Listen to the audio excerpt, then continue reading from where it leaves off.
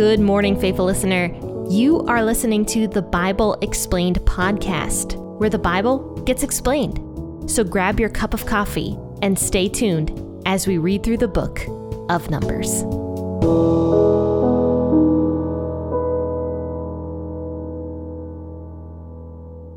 Hello and happy Monday, faithful listeners. This is Jen here with the Bible Explained podcast.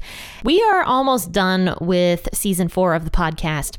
And from my projection, we are going to be starting in season 5 on the 24th of October. So that's only a few weeks away. So that's all we have left of season 4. We'll be moving into season 5 and the book of Deuteronomy and also the book of John. Pretty sure we're moving into that one pretty quickly as well. But as you guys know, with the season, when I change seasons on the podcast, it's going along with the Old Testament.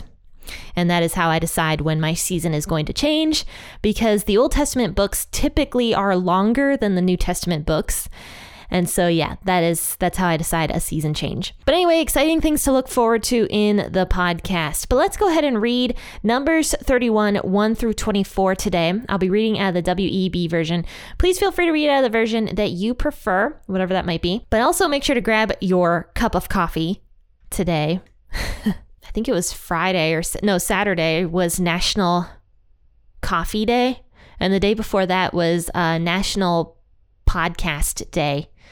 So yeah, those two things just go together so well. Makes sense that they would have their national holidays, I suppose, right next to each other. I don't know who decides this stuff either. Like, who just decides today's going to be National Podcasting Day, tomorrow's going to be National Coffee Day? Like, who just decides these really obscure kind of odd holidays? And there could be one for everything too. There could be like, today is National Cell Phone Day. Today is National Tanning Bed Day. I don't know. But anyway, guys, let's go ahead and read Numbers 31, 1 through 24. Grab your cup of coffee or your cup of tea, and let's start. Yahweh spoke to Moses, saying, "Avenge the children of Israel on the Midianites. Afterward, you shall be gathered to your people." Moses spoke to the people, saying, "Arm men from among you for war, that they may go against Midian to execute Yahweh's vengeance on Midian. You shall send 1,000 out of every tribe throughout all the tribes of Israel to the war." So there were delivered out of the thousands of Israel 1,000 from every tribe, 12,000 men armed for war. Moses sent them 1,000 of every tribe to the war with Phinehas, the son of Eleazar the priest, to the war with the vessels of the sanctuary and the trumpets for the alarm in his hand. They fought against Midian as Yahweh commanded Moses, and they killed every male. They killed the kings of Midian with the rest of their slain, Evi, Rechem, Zur, Hur, and Reba, the 5 kings of Midian. And they also killed Balaam, the son of Beor, with the sword. The children of Israel took the women of Midian captive with their little ones, and all their livestock, all their flocks, and all their goods they took as plunder. All their cities in the places in which they lived, and all their encampments they burned with fire. They took all the captives and all the plunder, both of man and of animal. They brought the captives with the prey and the plunder to Moses and to Eleazar the priest, and to the congregation of the children of Israel to camp at the plains of Moab, which are by the Jordan at Jericho. Moses and Eleazar the priest, with all the princes of the congregation, went out to meet them outside of the camp. Moses was angry with the officers of the army, the captains of thousands and their captains of hundreds, who came from the service of the war. Moses said to them, "Have you saved all the women alive? Behold, these caused the children of Israel through the counsel of Balaam to commit trespass against Yahweh in the matter of Peor, and so the plague was among the congregation of Yahweh. Now therefore kill every male among the little ones, and kill every woman who has known a man by lying with him. But all the girls who have not known any man by lying with him, keep alive for yourselves. And camp outside of the camp for 7 days, whoever has killed any person and whoever has touched any slain. Purify yourselves on the 3rd day and on the 7th day, you and your captives. You shall purify every garment, and all that is made of skin, and all the works of goat's hair, and all the things made of wood." Eleazar the priest said to the men of war who went into the battle, "This is the statute of the law which Yahweh has commanded Moses. However, the gold and the silver and the bronze, the iron, the tin, and the lead, everything that may withstand the fire, you shall make to go through the fire, and it shall be clean. Nevertheless, it shall be purified with the water for impurity. All that doesn't withstand the fire, you shall make to go through the water. You shall wash your clothes on the 7th day, and you shall be clean. Afterward, you shall come into the camp. In my personal reading today, I actually read something kind of interesting in Jeremiah 51, which was God sometimes instigates wars, or he inspires people to go to war. And I found that really interesting, since war we typically think of as something very not good, and God is in fact good. So this brought to mind, when I read this in Numbers 31, can war be good? Like, does it align with God's good nature? So this was something I wanted to research for myself before I brought it to you guys. And I found something great, actually. It's a whole little theological thingy about war and the Christian worldview. Why did God command war? And this is from the Grand Canyon University to help the students understand a little bit more about theology. And actually, this was just written. This was written like a month ago. So it's kind of cool that I was able to read this and get a really good understanding of God and reasons why God commands war. One of the reasons why God commands war is because, unfortunately, in a fallen world, war is sometimes necessary, and it's necessary for any nation to survive, because nations are just going to go to war with each other. That is directly related to the curse. So if the Israelite nation is just this peaceful nation that God is like, don't ever go to war, then the Israelite nation would have gotten slaughtered. Or God would have had to just like kill them on the spot, and God would have gone to war for the Israelites. So it makes no sense. And God often likes people to not be lazy and to move. And there's actually a verse in Judges that I also found interesting about war, where it says that God specifically left a group of people near Israel so that Israel could learn how to go to war. So yes, God likes people to move. He doesn't often do all the work for people. And I think sometimes we get mad at God for not doing our work for us. I do. I'm not going to lie. I get kind of frustrated. I'm like, God, why can't you just do this for me? Like, you're infinite in knowledge. Can't you just complete this task that I have to do? You know, I don't want to do this. So yeah, we sometimes get mad at God because he doesn't just solve all of our issues. He teaches us, he grows us through those issues, and we got to learn how to do them ourselves. So that is one of the reasons why God commands Israel to go to war. Now, the second reason this little article states why God commands Israel to go to war is because back in these days, in ancient times, war was often associated with gods. We can see that actually when God brought the Israelites out of Egypt. God displayed his power through the plagues. He displayed his power through all of that stuff that was going on in Egypt to the Egyptians. And this was teaching the Egyptians that the little g gods that they served were powerless, couldn't do anything. And God, our God, Yahweh God, was the only real God. And so war, for many of the ancient peoples, was associated with their gods. If they went to war and they were successful, they would praise their little g god and be like, this little g god helped us defeat these people over here. And so God is displaying his power through war, not just to the Israelites, but to all of the surrounding nations. We can actually see how much God loved the Gentile people in the Old Testament, where he's constantly displaying his power to the Gentile peoples. And I think that's something that we often forget, and we're just like, oh, you know, God only really displayed his power in the New Testament and only cared about the Gentiles in the New Testament, but that was absolutely not true.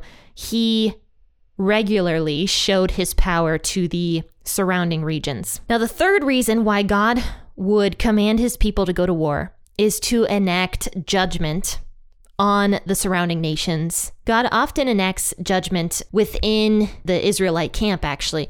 For example, when we talked about the sin that the people did with the Moabite and Midianite women, way back a couple chapters ago, God sent a plague that killed many, many people in the Israelite camp. So God doesn't play favorites. So why would he enact judgment on the Israelite people through that plague and not do it to the surrounding nations? That would be unfair in all capacities. And God is fair. God is just. So specifically here in Numbers 31, God is telling his people to go to war to enact judgment on the Midianites, because the Midianites were the ones who listened to Balaam, the son of Beor. We talked about this guy and how kind of crappy he was. But these Midianite people specifically tried to get the Israelite people to start following their gods. And that was why that plague happened in the first place, when the men started following after the Midian women, having sex with them and worshiping their gods, and bringing them also into the camp, even into the temple. Many people believe it was within the temple courts that this man brought the Midianite woman and started engaging with her on the floor of the temple courts, until Phinehas went and fixed that problem pretty quickly. So that's the thing. That is why God tells his people here to go to war against the Midianites, was because of that specifically. So that's what the people do. They arm 12,000 men to go to war against the Midianites. And so obviously they are successful because God was with them during all of this. They were successful. They go in and they plunder everything. They killed every single male, but they saved the women alive. And there's only a handful of times also, I do want to mention this, and we'll see this in Deuteronomy chapter 20. And I read through Deuteronomy 20. It's kind of the rules God gives for war with the Israelite people. Most of the time when God commanded the Israelites to go to war, we'll see this, it was not to totally decimate the area. And we only see that on a handful of other occasions, but typically God, when he told his people to go to war, it was to drive the people out, not to totally decimate the area. So this was a rare occasion where God told his people to totally destroy something. Now, the only reason God would typically command his people to go and totally destroy an area was if those people would entice the Israelites to start following after other gods. That was on par with what we think of today as rejection of the Holy Spirit. That is a sin, because people who reject Jesus and reject the Holy Spirit and reject God the Father are rejecting their salvation. And that means that they will die in their sins. It's the only unforgivable sin. And in the same way, that's kind of what this was when the Israelites would start following after other gods and ignoring Yahweh God, or twisting his truth, or doing anything else like that. They were rejecting their salvation. So that is why God sometimes commands the Israelites to totally destroy an area, is when he knows that is going to happen with his people, that they're going to start being enticed to follow after other gods. Now, obviously, this already happened with the Midianites. That's why God tells his people to enact vengeance upon them. This is one rare occasion where we see that God commands his people to totally destroy an area. So anyway, that's what the people end up doing. The Israelites are successful in their mission, and they kill all the men. They bring the women and the children back as captives. And Moses becomes angry actually because of this. And he's like, why did you save these women? They're the ones that listened to Balaam in the first place, and they were the ones that started all this. So why did you save them? That was anti what God wanted, because once again, God is very just. He doesn't play favorites. So he's not going to command women who sin and who cause somebody to sin to not be punished, to not be judged. And so Moses says, kill all of the women, kill all the women that were married. So in other words, any woman who had been married, who had lain with a man, they were to be killed, along with the boys. So all of the boys were supposed to be killed as well, because boys were going to be the leaders. That is how things worked back in these days. boys would be the leaders of a household. And so a boy that is growing up to become a leader is going to be taught the things of their fathers, basically. And that includes their God worship. They would not integrate well into Israeli customs and laws. They would probably try to fight and go back to where they once were. So Moses commands also that the boys be killed. The only people that were allowed to remain alive of the Midianites were the young women, or rather the virgins who did not ever have a husband. These women could remain alive because they were not going to be clan leaders when they grew up. And likely they would be married into the different tribes of Israel, and they would begin to follow after Yahweh, since they would integrate into their new family as Israeli women. And that's the thing about this, was Moses was actually married to a Midianite woman. And likely she understood God and believed in God and followed God because her dad had. And so because of that, Moses was not scared to enact God's judgment on the Midianite people, even though that's technically where his wife came from. Moses was more interested in doing what God commanded him to do. And that's the cool thing about Moses, is Moses was often very concerned with the things of God. Actually, he was very concerned with the things of God, and he was a good leader because he was always going to God in prayer. He trusted God on many occasions, not on all, but he trusted God as much as a human, I suppose, could. And he was concerned with what God wanted. And so even though he had family members who were Midianites that did not live in this area, by the way. This sounds like a very specific Midianite clan, just to throw that out there. I don't think that this was all Midianite people across the globe, but the Midianites who lived in the land of Moab, who had their own little city in the land of Moab, that is who it sounds like God told the Israelites to go and destroy. But Moses was not concerned about the fact that his wife's family had come from the land of Midian. He was just making sure that he did what God asked him to do. So moving forward here, after all this takes place, Eleazar the high priest tells the men who went out to war how to cleanse themselves, because that was still very important. The law had to be upheld in all circumstances. So if a man who went to war touched a dead body, he needed to go through the purification rite to get back into his camp.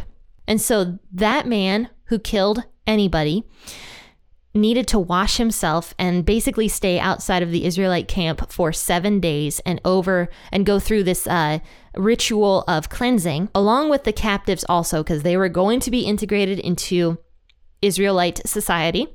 And then any of the animals that they captured also had to be washed and cleaned. And anything that was taken as plunder had to be washed and cleaned. If it was made out of gold, silver, bronze, iron, or tin, or lead, it had to be thrown into a fire and cleansed that way, because we know that heat burns germs, which people back in these days did not probably understand that, but now we understand that. And then also, if it was not made of those types of materials, like if it was made of wood or goat's hair or something like that, it would have to be washed with water. And then the men could come back into the camp. So to conclude this, I always like to say, what can we gain out of something like this nowadays? And honestly, I think this one is just for us to look at, to be reminded that God is good no matter what the circumstances. Like I said at the beginning, we often think of war as being something that is terrible, awful, cruel, but sometimes God uses war.